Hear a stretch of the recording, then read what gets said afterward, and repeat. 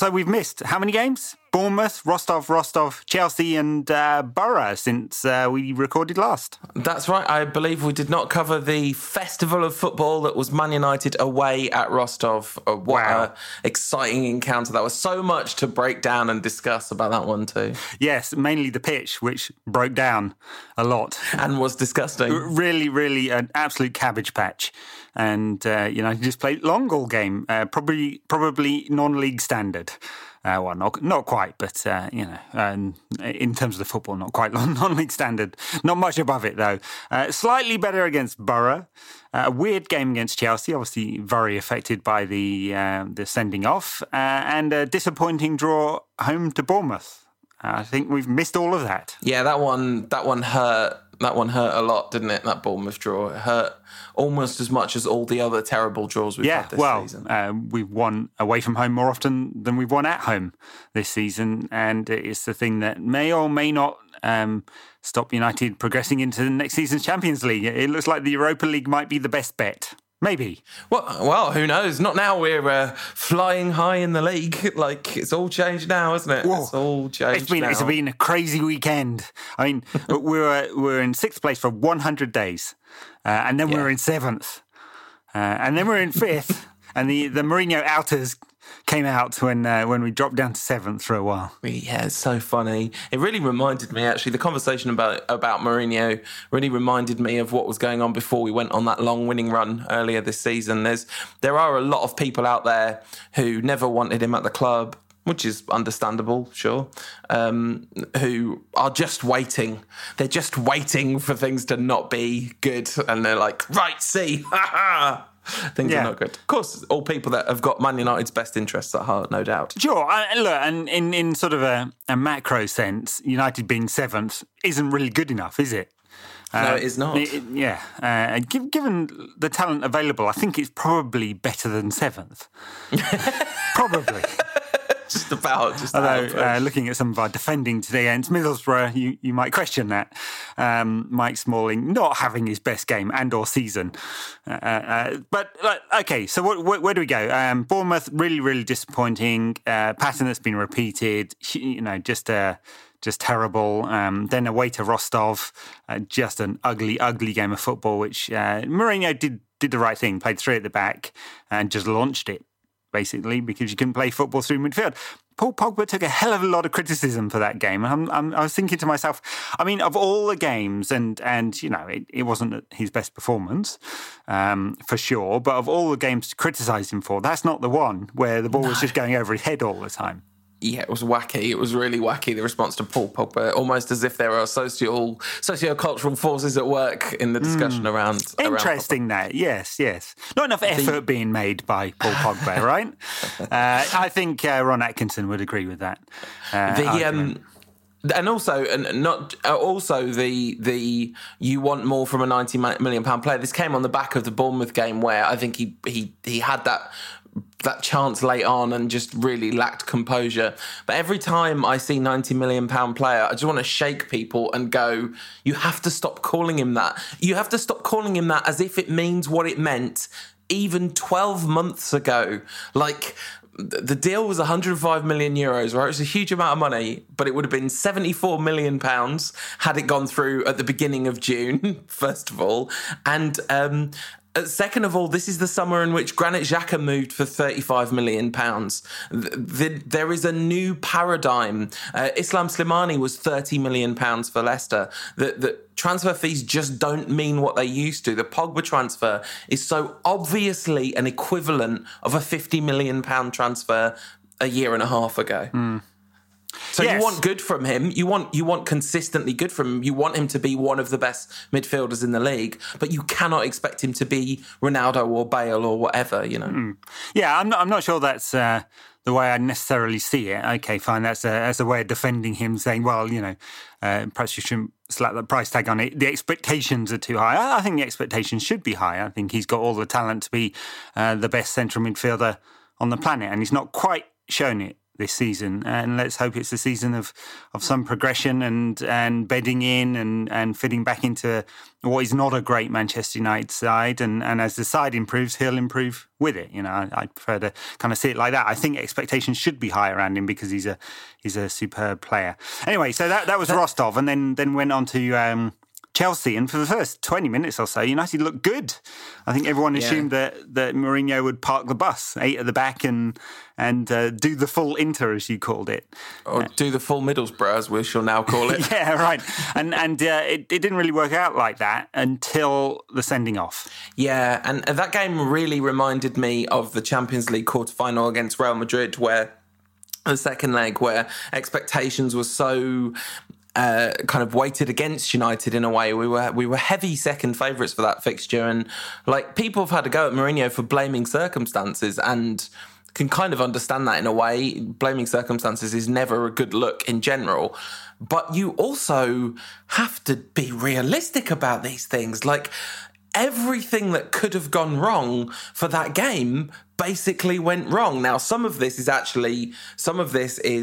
on Mourinho in a way, like there hasn't been enough rotation throughout the season, but you have this concatenation of circumstances where we're drawn away to Chelsea, which is obviously the worst available draw in the FA Cup, so not the end of the world, but that's bad luck, you could say. Immediately following that, we're drawn in the Europa League against a team as far away as we could have travelled, on a pitch that was immediately deemed unplayable by the Russian Premier League. Like, the Russian Premier League said this pitch is not good enough.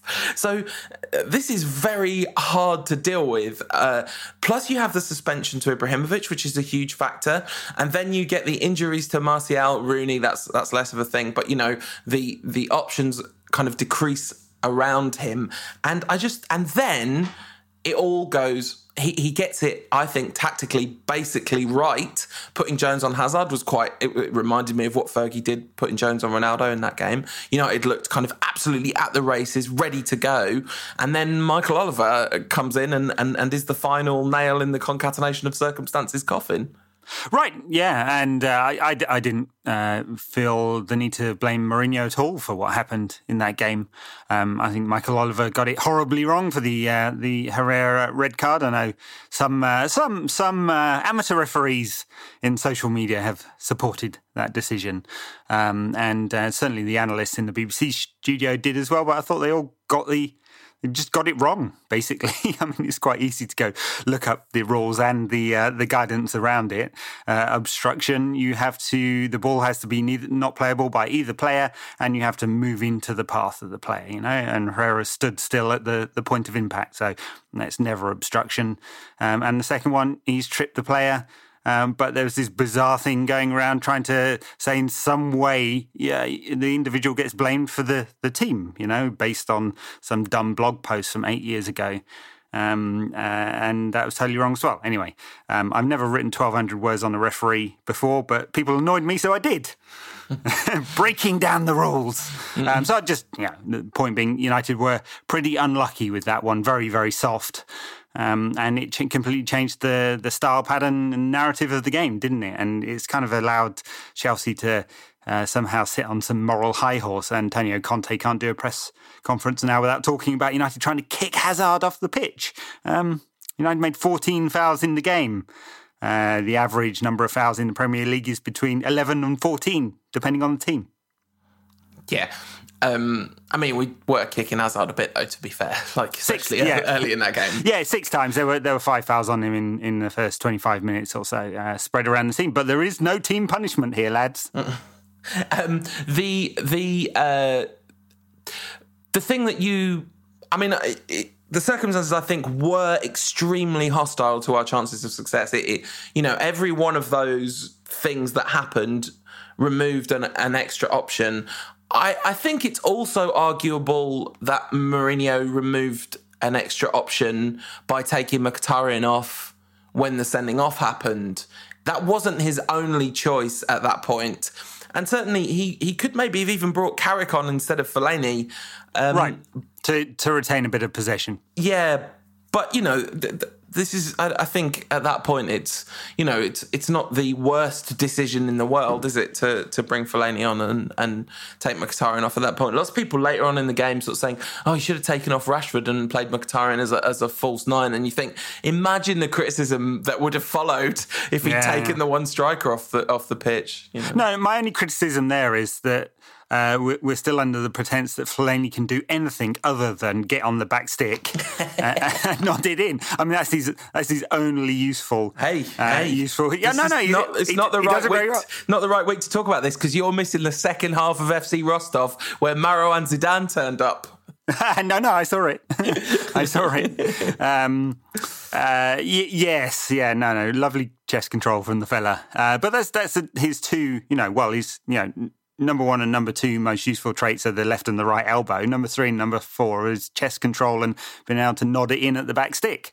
We've seen those two things this week, haven't we? But apart from that, he can't defend at all. He's just horrible defender. So putting him in the middle of the park to defend is always counterproductive. But look, still, picking on one thing there, generally speaking, I don't think United could have done much more, aside from the last 10 to 15 minutes of that game against Chelsea, and they just didn't gamble. At all. And, maybe you say they were tired or whatever, but it felt like they'd accepted a narrow defeat, and walk away, say, hey, it was the circumstances what robbed us. Yeah, absolutely. And that is never ideal. But I think some of the criticism that he's received in the wake of that game has been just way, way over the top, because it was such difficult circumstances. And then we flash forward to the Thursday night after the Rostov game, and we're talking about Pogba and expectations and the criticism around him. And one of the things that hasn't been discussed nearly enough in the analysis of Pogba is how much football he's played in the last year and a half, because there was the weight of expectation on him in the summer was absolutely, immense, and so he had this very kind of physically and emotionally draining summer in terms of playing for France, and then the kind of expectation around the move to United. There's no proper pre-season, and he plays 90 minutes every game, and so eventually, after the Rostov cocktail, his hamstring went unsurprisingly pop, and you can imagine Raymond Verheyen going, look, this right here is what we call an avoidable muscle injury. Yeah, well, no, for sure, absolutely for sure. I mean, in our match preview on the website, Liam said that this was the game that Pogba had to be rested in. And lo and behold, he gets injured. He's played more games than any other player for United this season, including De Gea, who you'd think being in goal wouldn't be that tired.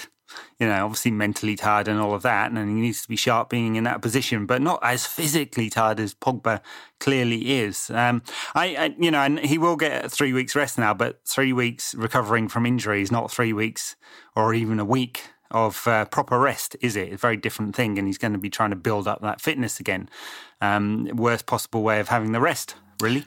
We got a tweet from @Hez133 literally before that game with the number of minutes played. So it's 3,587, and I guess that is all the competitions that Who Scored measure minutes for.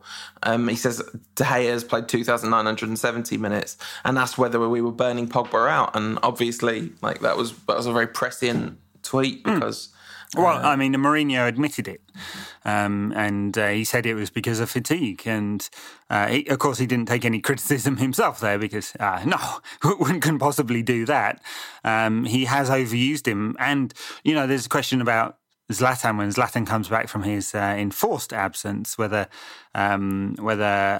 he could have done with a rest earlier in the season. I mean, maybe it'll be a blessing in disguise for Zlatan having to sit out 3 games. Mm-hmm. Yeah. Because he's been used an awful lot as well. Yeah, and in a way, it's kind of the ideal combination of rest and activity for Zlatan, because he got to play the Europa League games, so he could keep himself, kind of involved and keep all the motors running, but then get some proper rest in between. So that's maybe the ideal balance there. Oh, by the way, Ed, as people will know when they're listening to this is episode 300 of our podcast, the 300th Rantcast. That's a lot of Rantcasts.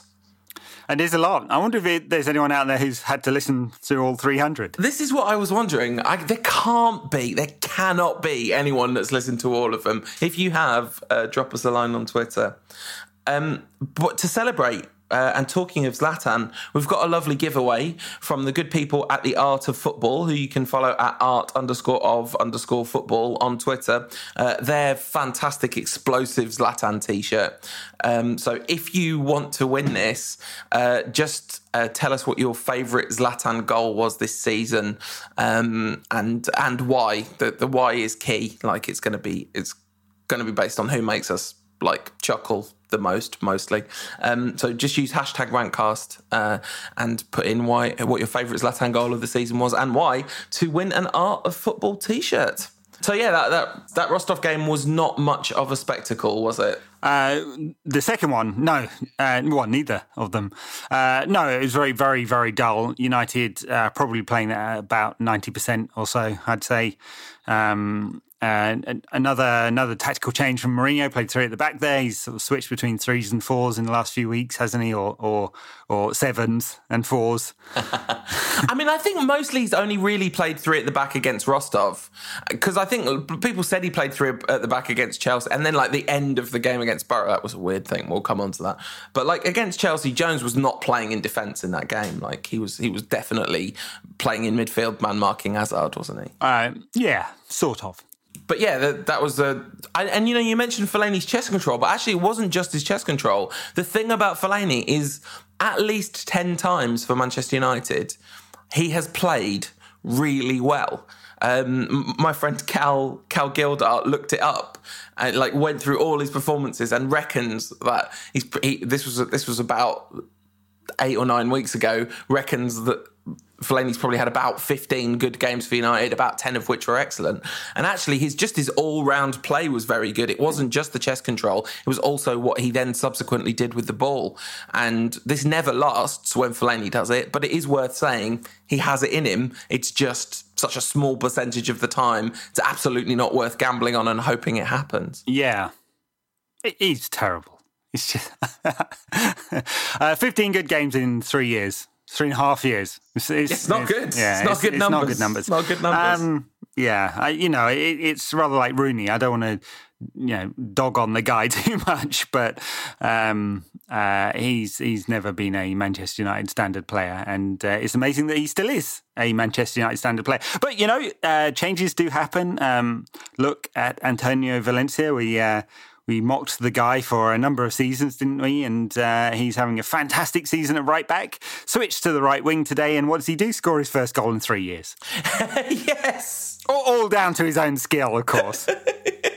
So shall we abandon all pretense of talking about these terrible games that have happened in our absence? Which, by the way, if anyone listening doesn't follow us on social media, Ed, congratulations. Congratulations are in order. This has been an enforced podcast break of the good variety, hasn't it? Yes. Still don't have a name for... How is little Marawan doing? Yeah. No, I'm going hipster. I'm just going to call him Fellaini as a first name. Yeah. That is kind of a call for... I think that kind of works, to be honest. I wouldn't be fully against it. Yeah, stick a beanie on Henrik. him and off you go. Yeah, pair of Warby Parkers. It was the Rostov game, wasn't it? So it was Mkhitaryan scored, right? Was that what was I can't even remember that we won that game. No, Mata scored. So you can call him one. Oh no, it was the first Rostov game, which was the Mkhitaryan goal. So Henrik. Got to call him Henrik. Gotta call him Henry. No, I don't think so. Yeah, there's me streaming the game on my phone. Very good stream, by the way. In the hospital. Yeah. You are a parody of a 1950s dad, but with access to 21st century technology there, Ed. Nice. Yeah. No, all well. One more to add to the rank crew. Yeah. When are we getting him on the pod? He's probably got to talk first, just a little bit. Okay. All right, cool. But yeah, so after the terrible Rostov game came a comfortable trip to the Riverside, a great starting 11 that everyone was happy with, and we walk away 3-1 winners, no bother. Yeah. Again, a very low-quality game, although I think we probably thought that it would be, looking at the team lineup before the game. Really only Marcus Rashford and late in the game, Jesse Lingard managed to add some quality for United, running with the ball. They looked dangerous most of the afternoon. The rest of it, not great from United. Loads and loads of possession. Middlesbrough, a terrible side. United couldn't really string much together, but managed to get away with 3 goals. I'm not sure the performance was meriting 3 goals, but in the circumstances, given how tired the team are, given the changes that have had to be made with all the injuries and suspensions and another change in formation, a really, really fine win. Yeah, just so important, isn't it? It's just it was the kind of game that you really can't afford. We obviously couldn't afford to drop points because we've already had so many games where we couldn't afford to drop points where we have. Yeah, I mean, I think 3-1 doesn't particularly flatter us. If you think about the kind of all the Rashford chances and half chances that he kind of carved out in the first half with his excellent running, he was just electric until just in front of goal, wasn't he? A couple of slightly misplaced passes and finishes that he, I guess, would expect to do better. Oh yeah, that Chelsea one, people have been having a go at him for not scoring when he got the ball and ran half the length of the pitch and then couldn't quite... it was a world-class save by Courtois, just done brilliantly to close down the angle there. Yeah. Not having that at all. Me neither. I just thought it was important that we have an official Rantcast declaration on people having a pop at Rashford for that nonsense.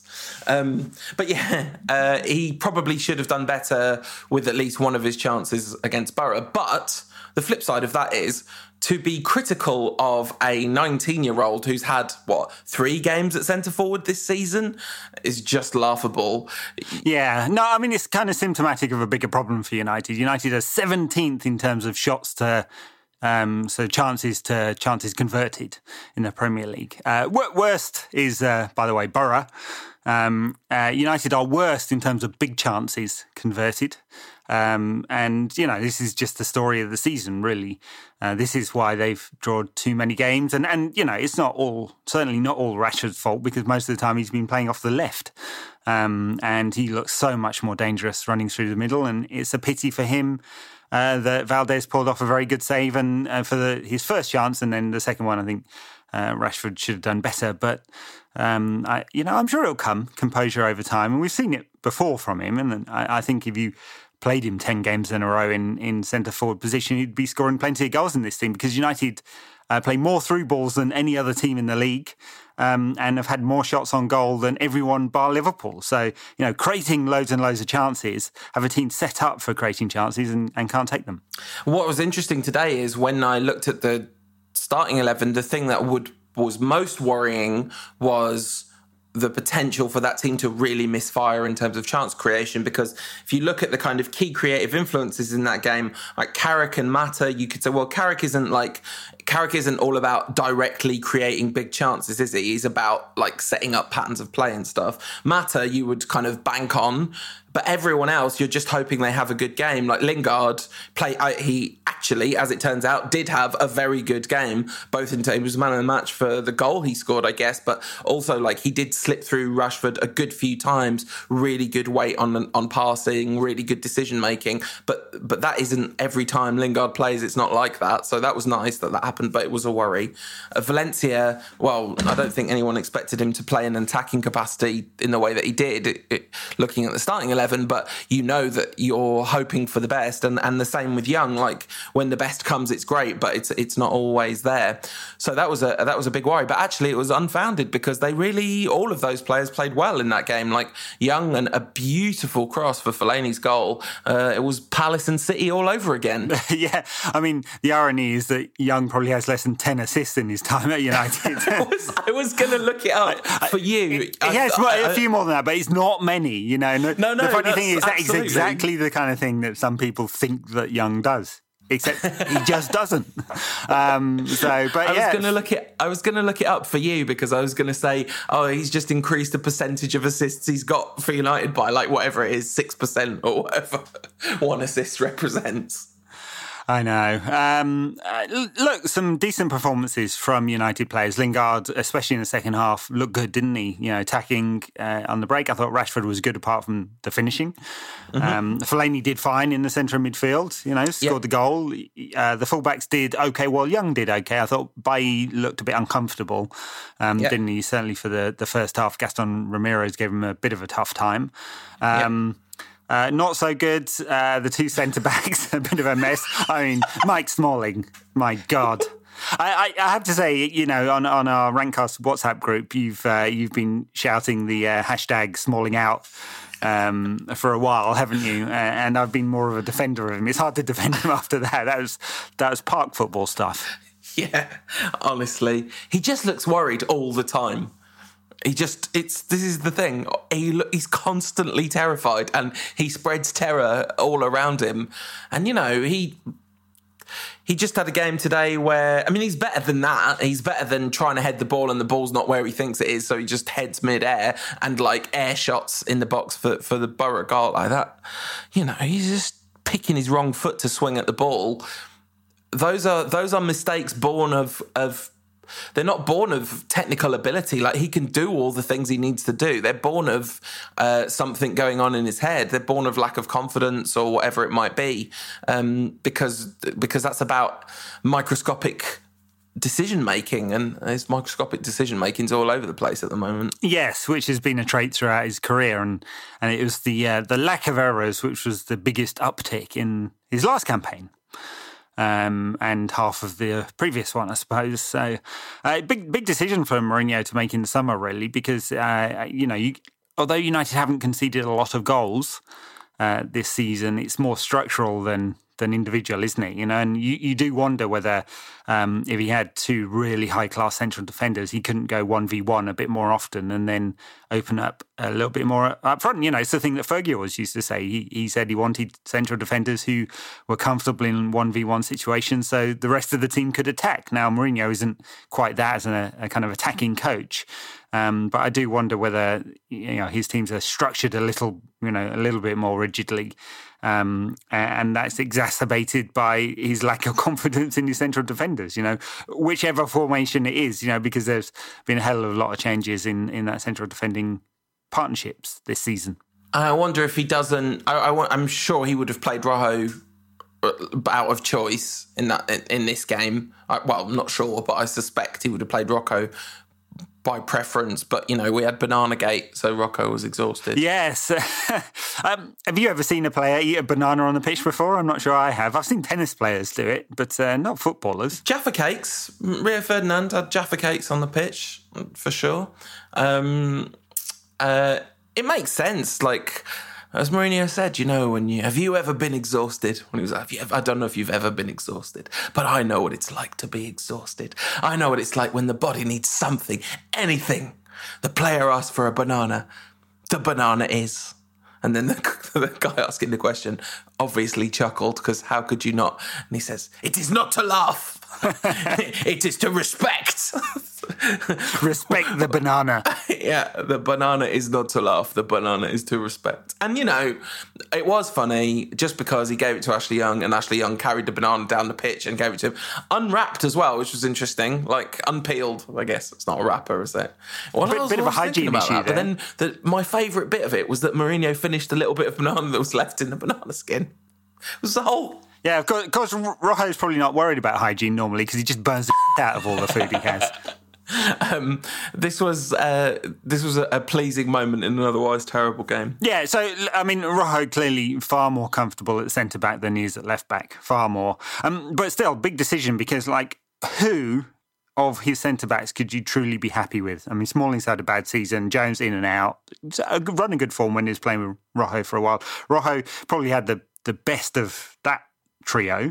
And Bailly looks good for the most part when he's been in, but he's had a few injury problems and he was obviously away. And he will be again in not next season after that. So, it's an issue anyway. So I think in the summer, it's pretty obvious United need to buy a really top-class central defender. And I guess one or maybe two will go as a result of that. We'll see.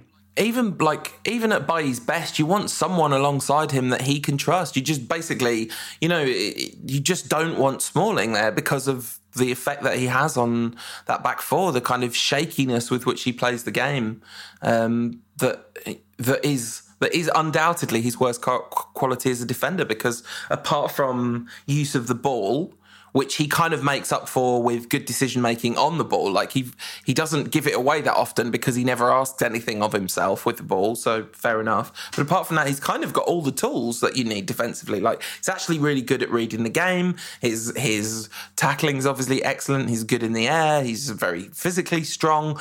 But it's all in his head, and that of everything is kind of makes it make sense when you see the gap between him when he's good and him when he's not, because it is just about how he feels. Some good work with a sports psychologist would go a long way with Chris Smalling, I'd say. Yeah, he should also practice his shin control a little bit better. Well, it's not like there's anyone in the United camp that could help with world-class shin control. Yeah, well, maybe if he was in the final third, he could do a couple of shin assists. Look, anyway, what does that leave United in? 5th place, is it? Yes.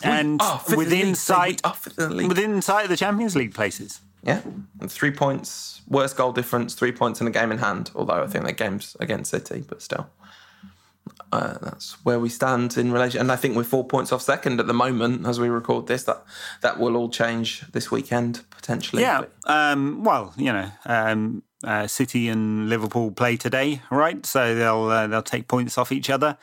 Yes, Spurs are currently winning 2-0, so I guess we're not going to be 4 points off second place by the end of this game. Yeah, whatevs. we need one of those teams. One of those teams to slip up over the last 10 games of the season, don't we? Or it's the Europa League, and United drew Anderlecht, which was probably, apart from Genk, the best draw we could get, I guess. Not too far to travel, not a particularly high-quality team. And you'd think United would be favourites to progress, and that's into the semi-finals of the Europa League.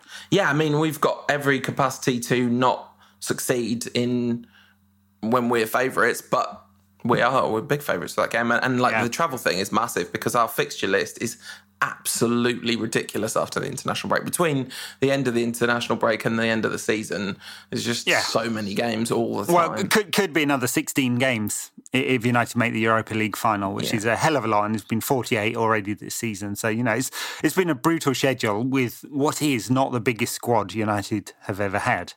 And Mourinho has deliberately narrowed it down, lost 2 players in the winter, and there's quite a few players who haven't played a lot of games until recently. He hasn't rotated really heavily until the last sort of 4 or 5 games, really. And even so, apart from maybe what you'd say Ashley Young, everyone else has been, he hasn't dipped into the deep reaches of the reserves. Fosu Mensah's still not playing. Schweinsteiger's not playing. Luke Shaw obviously not playing, like he played against Bournemouth and was not very good, sadly. No, and doesn't, I mean, look, would you expect him to be good? He's barely played, and then you throw him in. I think it's pretty unfair to go, well, that's your test, lad. And sorry, you failed it. Now you're out again. That doesn't sound like Mourinho at all. An unfair, unpassable test designed only to prove that he was right all along. Who are we talking about here? I know, quite. So, look, next few games, West Brom, Everton, both at home, Sunderland away, Anderlecht, and then the Chelsea game, and it's a real shame that Chelsea game is pinned in between the 2 Europa League games, isn't it? Although it's a lot. Is it away or home first? Do you know the Anderlecht game? It's away at Anderlecht and then home to Chelsea, but it's still Thursday, Sunday. Yeah, it's just nowhere near as painful, is it?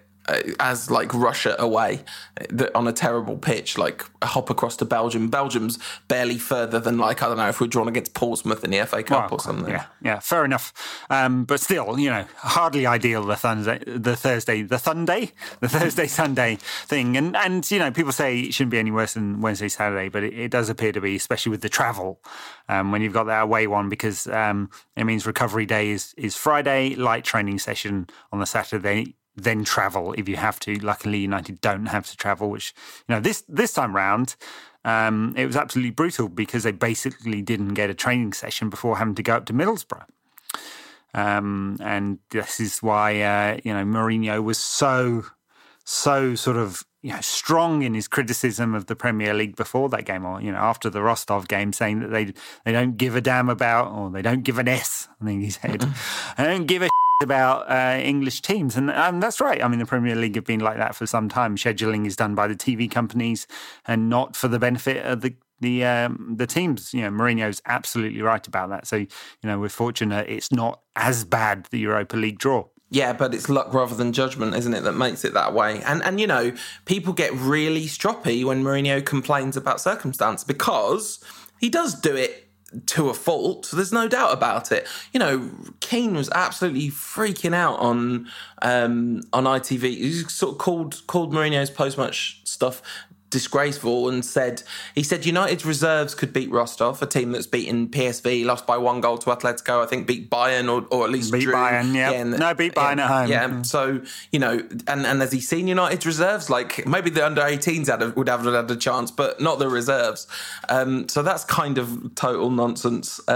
People were really, like, when I called him out for nonsense, I got loads of people saying that it wasn't, but he literally said United's reserves could beat Rostov, which is nonsense. Completely nonsense. And also, he then said, maybe the club's too big for Mourinho. And I'm really sorry, it was a really funny tweet. Someone sent me a tweet, I can't remember who it was, saying, if United's too big for Mourinho, maybe we should think about downsizing, because we're too big for everyone at that point. The man won the league with Real Madrid against Pep Guardiola's Barcelona. It's a joke. Yes, I mean...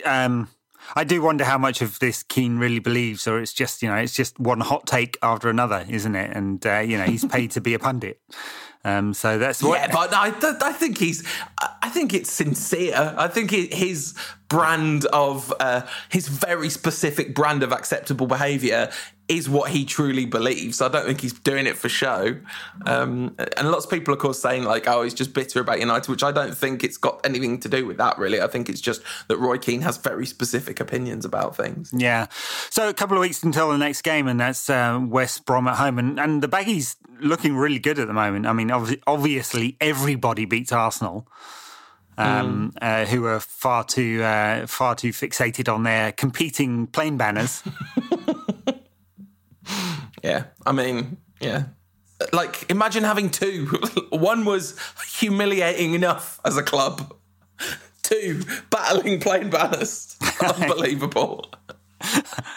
Yeah, but it's so Arsenal, isn't it? Well, you can't say it's so Arsenal when we did it. Like, that's...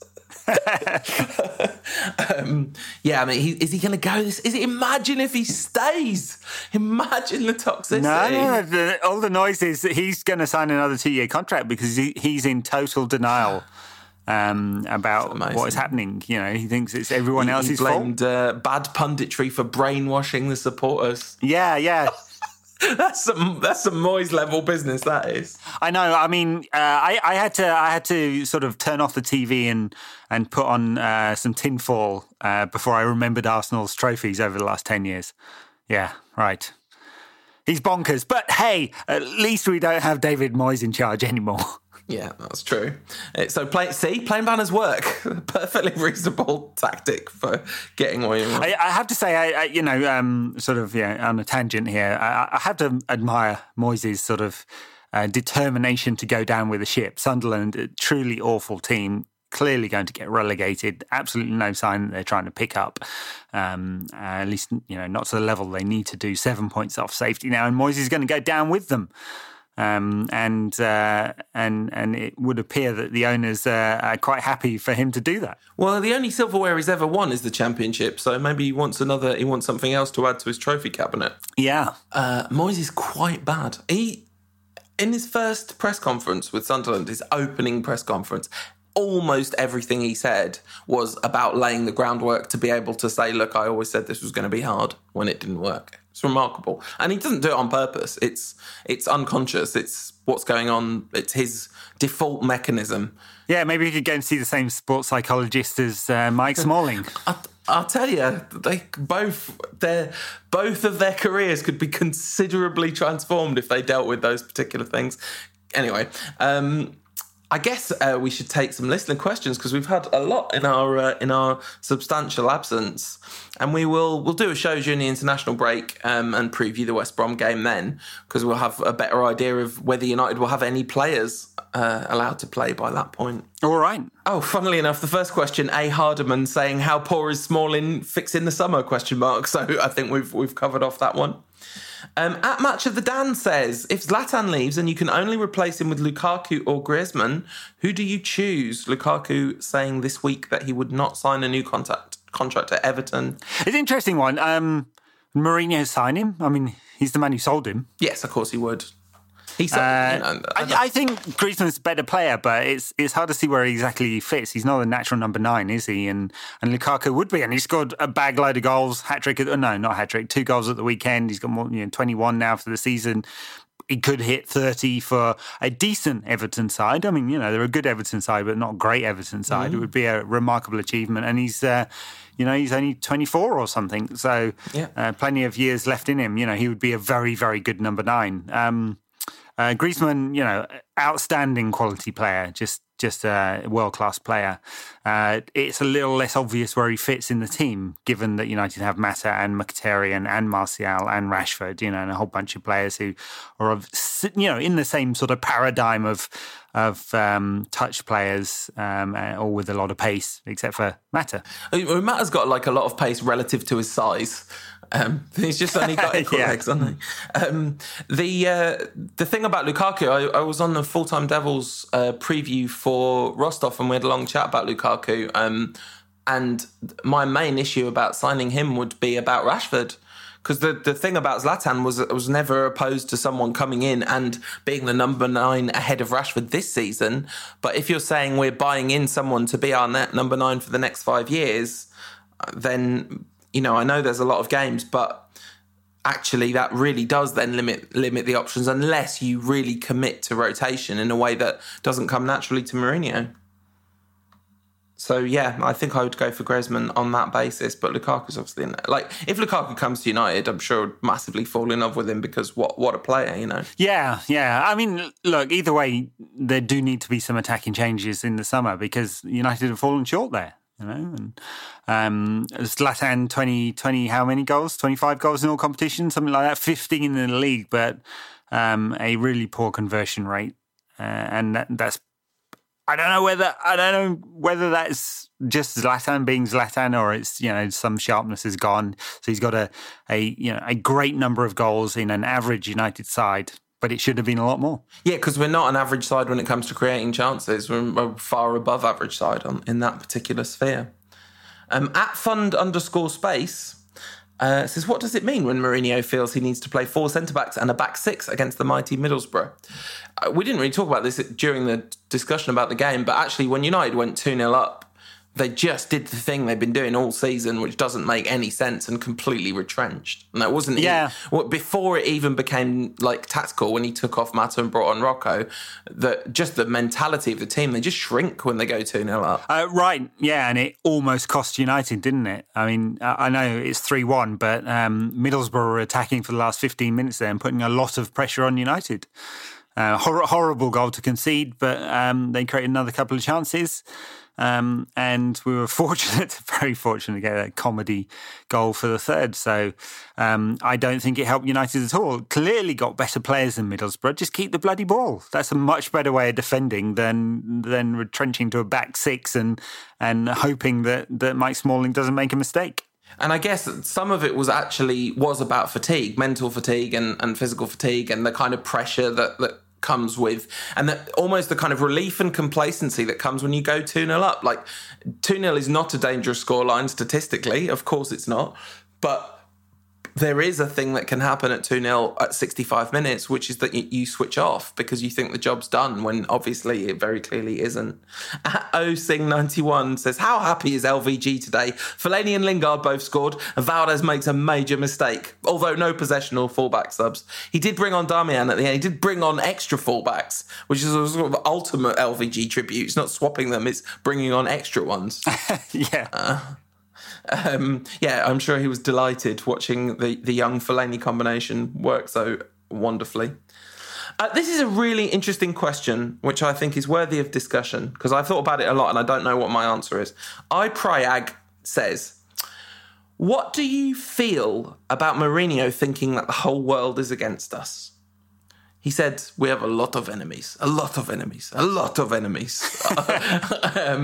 And obviously, part of this is shtick. Yeah. But it's the thing he does, yeah. It's not all shtick. It does come from a real place. Well, look, there of course are a lot of rival supporters who hate United. Everyone's most hated team is United, for the most part. And I guess that gives a sense of the world against United. There's a sort of media narrative as well, because it gets the most viewers. United do. They get the most column inches and so on. And it's and the positive story isn't the best story. I don't know if there's the real thing that matters. I don't know whether Mourinho really means this, but whether he means the FA and the Premier League and referees are against United. I don't believe that. I don't think there's any evidence for that. Referees make mistakes. Scheduling has been crappy, but that's much more about money than some kind of anti-United agenda. I think this is a way of circling the wagons. He feels he can get the best out of his players like that. If he can, great. It's not too cringeworthy at the moment. We know Mourinho, and sometimes he goes over the top with it. And I think at the moment it's just within the bounds of okay. Yeah, to me the post Rostov interview was like 2 steps over the bounds of okay, but 2 small steps. Not like miles away from the line was not a dot to him. But it isn't. There is a kind of like he's kind of a bit kind of screaming, come on, we need a siege mentality. Oi, let's have a siege mentality, everyone. There's a kind of like slightly overstated version of it, which I'm not 100% convinced is effective, but I also don't think it's the complete disaster that some people would have you believe, or would think, not would have you believe. At A Gaskell 88 says, Jesse's best game in the United shirt for me. Finally looked like a senior player, being decisive and important to the team. Against Borough, that is. I think that's fair. He's had good games in the United shirt before. He was really good against West Brom at home when he scored that real good goal. He's been obviously good in all the cup finals because they happen at Wembley. But yeah, I thought he was excellent today. Yeah, very good with United breaking. A couple of poor choices for passes. He had a chance near the end of the game. Rashford down the left, Mata down the right. Could have played either ball. Basically played none until it was too late and United lost the chance. Yeah. So, the decision-making not always great. Maybe you should just cut on the outside and add a shot because that he's good at. Yeah, I was gonna. Maybe he was like waiting for the defenders to backpedal at rapid pace to allow him the space for a shot. But no, and I think generally one of the really outstanding qualities of his performance against Borough was his decision making and that like through ball after through ball that Rashford was able to get on the end of. So right. For the most part. And the shocking thing, he scored an absolute worldie and it wasn't at Wembley. Yeah, exactly. It was like almost as far away from Wembley as you can get while still playing in English football.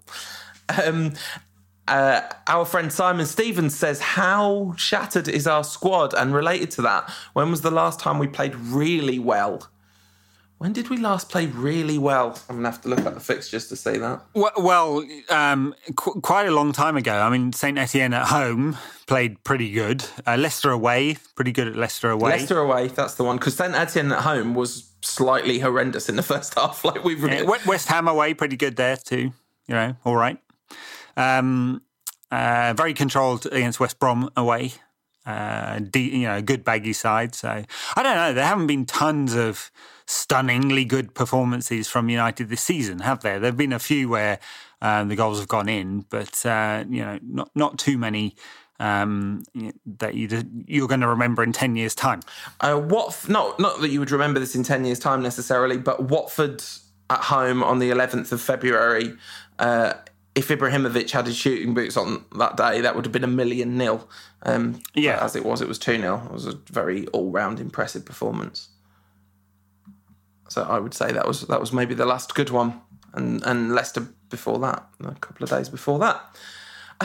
At Lucas_MUTD says, which was your most favourite Rankcast recording among the 300 episodes? Surely there must be some more memorable ones. I think that my very favourite recording experience was probably the Champions League final in 2011. Obviously, we were gutted by the end of that. But the process of recording that in Wetherspoons in northwest London with an absolutely incredible atmosphere, that was pretty special, I think. I guess it's, the ones after the big games. The funny thing is, it started in 2009. I've won, a couple of titles in that time? And 2 league titles, a couple of league cups, an FA Cup, a couple of Champions League finals. I guess they're all the highlights. The 2013 season would have been the real highlight, wouldn't it? Since then, it's been a lot of moaning, basically. The one that never went on the proper podcast feed after we signed Robin van Persie, just because I've just got this image of sat next to you on the couch at your mum's flat, because you were up in Birmingham visiting, and you were quite drunk and just had this big grin on your face. It was really good. That was good. Also, the one after the FA Cup semi-final last season, I just couldn't talk, but there was so much to talk about that was fun. For me, loads of the guest interviews, I know it's kind of become a running joke that I say I'm absolutely delighted to be joined by, but it's just always true because there always are guest interviews with people that I've wanted to speak to. So, what would you say if Moisey agreed to come on the pod? Just, Oh, really? I'm absolutely delighted to be joined by David Moyes. Would we say yes if Moyes wanted to come on the bus? Oh, God, yes. Okay. Absolutely, absolutely. Yeah. You might have to do that one. On a related note, this is the self-indulgent podcast section, at Heinlein says, happy 300th podcast, guys. Thank you. What do you expect United to look like when you hit 400? So 400 is probably 2 years away. So we'll be in the middle of the post-league title win, Mourinho complete meltdown. Yeah, more like 3 years away. Okay. So we don't need 50 a season, do we? No, that's true. Okay. We'll be just coming up to a Champions League quarter-final and defending our trophy. Yeah, winning the league under Antonio Conte. That's right, yeah. We'll be talking about whether Wayne Rooney will be going in the summer. People will still be telling us he should be given a run at number 9. Wow. Well, so you set us the task before this. Yeah, this is a Rankcast listener question from me. Yeah, of naming your favourite 11 over this period. So we started in the summer, or just before the start of the 09-10 season, is that right? Yeah. So just after the Champions League final. Yeah. So Ronaldo had gone, so he can't be in any of our teams. No. Can we put together an 11? Well, I guess we're probably going to agree on the goalkeeper. Yes, right? I'm not sure that one's particularly controversial. Ben Foster. So Sergio Romero. We both same gag, different keepers, both terrible. Although Romero, very good game against Rostov. Mourinho's just Flappy Serge did well. I guess he'll play against Anderlecht at this point. I think there was a story doing the rounds that Romero was thinking about going, and Mourinho's really keen to keep him because obviously he's a very high quality second keeper. He would be a perfectly good Premier League goalkeeper for teams aiming to get to mid-table. Yeah. Anyway. And back for tricky one really, because there haven't been any last 5 years or so. There haven't been anyone that's been any good really. So it's Ferdinand Vidic in the middle for me and Evra at left back. I can't see past any of that. No, that's the same for me. Although it's by default really, because one of the criteria was this is their form during this period. So obviously it's Ferdinand Vidic all time, obviously, but this is kind of mostly this was the bad period, but not really because it didn't really start getting terrible until Moyes, did it? Yeah, no, I think that's fine. And I think Ferdinand Vidic were good through to the Champions League final in 2011. So yeah. Right back, this is a hard one because, we've had a few right backs that just about had Gary Neville in this time, although obviously it was bad Neville. Yeah. We've had Rafael, we've had Fabio, and we've had Valencia this season. And I guess, just based on his form this season, I'd pick Valencia because he's turned himself into, if not the best right back in the Premier League, very close to it, which is remarkable given what a liability he was when he first started playing this position. I've got my 2012-13 specs on here where I say Rafael da Silva, like his performance that season was magnificent in winning us the league. And given that Valencia's had also, they've both had bad games, but no, I'm just going with Rafael because Valencia's good form hasn't won us the league yet. No. Rafael guided us to it single-handedly. Yeah. Yeah. Ignoring Robbie and Van Persie and all of that. In midfield, definitely Carrick for me. I know he's getting older, but he's been a really important part of the United side over the last 8 years. And Juan Mata, just on the basis of his numbers, really. I know he takes a lot of criticism, but he's got great numbers for a midfield player in terms of goals and double figures in goals this season again, and assists. Some inconsistency there, but you look through United's midfielders over the last 8 years, and it's not always been very good, has it? It hasn't been a big problem. So I was really struggling with the wide players, and maybe you'll come up with an idea here because I don't think I can have Giggs or Scholes because they were aging. I picked Scholes alongside Carrick from 2009 to now. I think Carrick. I've gone from 4-2-3-1, and so I've got Carrick and Scholes as my two holding midfielders because I think they've done that job the best in that time. Yeah, but this is properly old Paul Scholes, and part of it was retired Paul Scholes. So. No, yeah, but even properly old Paul Scholes was just fun. Like Carrick and Scholes was our best midfield combination when in Scholes' last season. So I know it wasn't great, but I would definitely and actually. From 2009 to 2011, there's a lot of really good Paul Scholes left in those first couple of years of podcasting. Yeah, guess so. The City goal, kissing Gary Neville, all that happened. That was a good moment, but then you pick Michael Owen, wouldn't you, based on one goal? He's not. Why? How do you know? You don't know who's up front for me yet. That might be the very true. Some notable mentions here for other United midfielders over this period. Darren Fletcher, Oh yeah. No, he's good. Yeah. Anderson. This was actually really sadly, this was Darren Fletcher really after the honours hit him as well. So that's not. Yeah. Anderson had 10 really great games in the 9 years we've been doing this. As Tom Cleverley probably had 3. Cleverley. Park. Yeah. And I guess you've got to say Rafael. I have gone for, as my 3 attacking midfielders, I've gone for Mkhitaryan, Mata and Martial. Which I think that's kind of interesting, but actually really heartening when I was thinking about this because out of everyone that we've got to watch in those roles, they're definitely the 3 I would most enjoy watching in the role. I think Martial had that wonderful season last season, and actually when he's been called upon this season has been real good. And Mkhitaryan has just, obviously he's played the fewest games by miles of anyone on this list, but he's absolutely lit up the place. He's just a dream. He has for about 10 games. Yeah, so I think I don't know whether I could pick him. I'm having him. He's in our team. We're allowed. He covers the bases.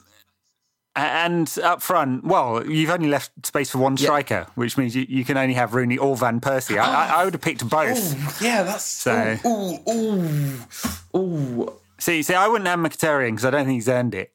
And I'd go for Rooney and Van Persie. Drop Mkhitaryan, play Mata on the right because he actually has played most of his games for United on the right. Martial on the left. Rooney and Van Persie up front. Yeah, you talked me into it. So I think we've almost got consensus. If we go for, say I drop my Rafael campaign and we go for De Gea, Valencia, Ferdinand, Vidic, Evra, and then we go for Mata, Carrick, Scholes, Martial, and Rooney, Van Persie up front. So it's a decent side. It's not a great side, is it? How do you think that side would have fared against, say, the 99 side or the 2008 Champions League winning side? I think both would have beaten this side. At their peak, though, there's a lot of really good players in that team. Like, the Van Persie is phenomenal. We've got 2 30-goal seasons from Rooney to pick from. Ferdinand and Vidic, like the very tail end of their prime, probably got covered by this period.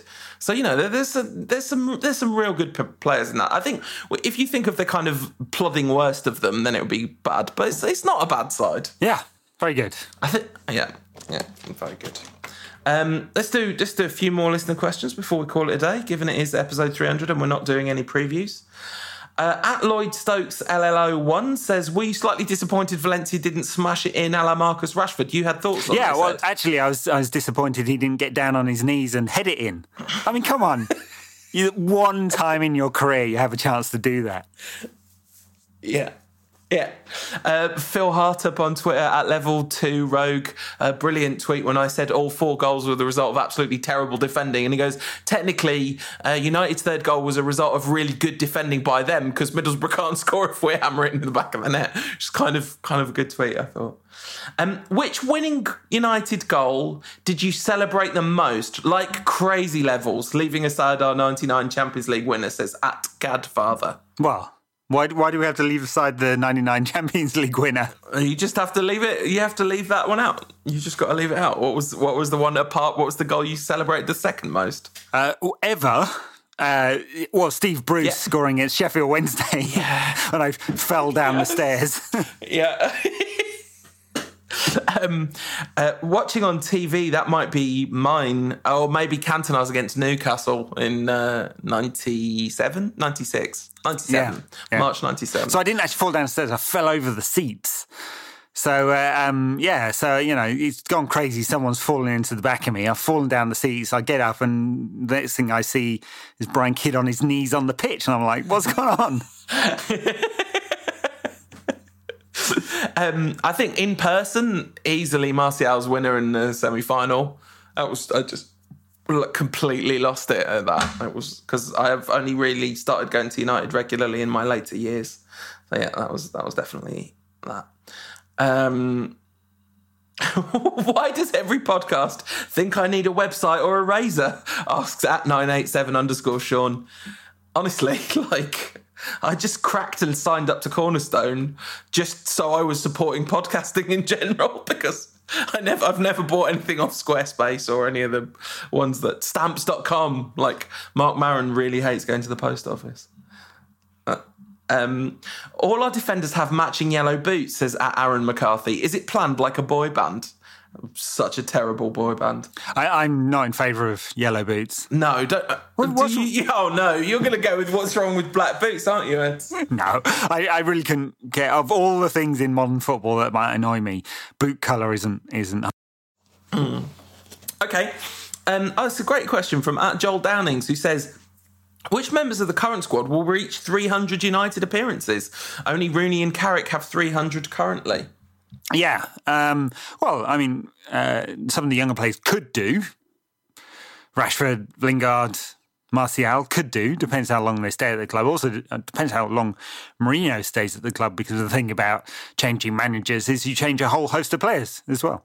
Valencia, he's got quite a lot, hasn't he? Hasn't he got more than 300 appearances for United now? Carrick clearly has. Rooney clearly has. Of the others, I'm not sure. So Antonio Valencia has 219 starts and 60 substitute appearances, so he's on 279 overall.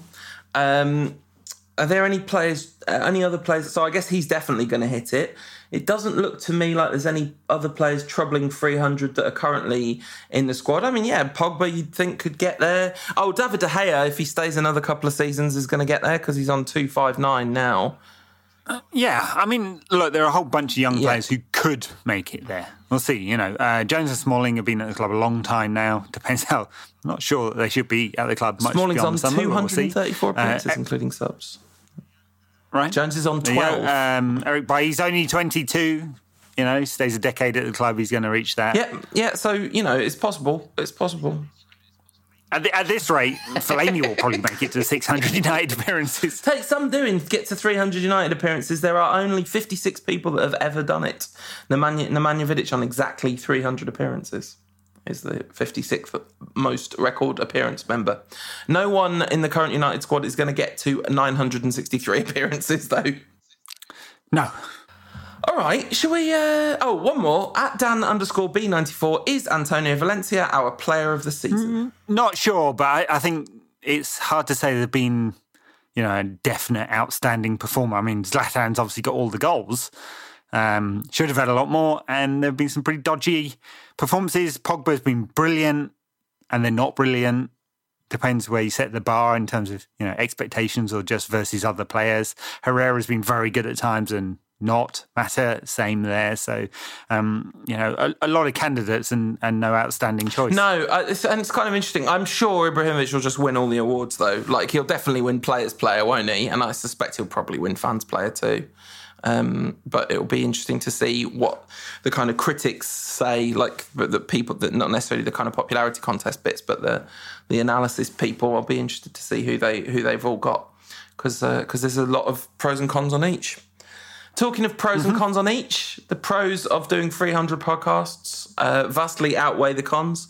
Massive thank you to everyone who has listened to us over these years. And if you are the person that's listened to all of them, let us know.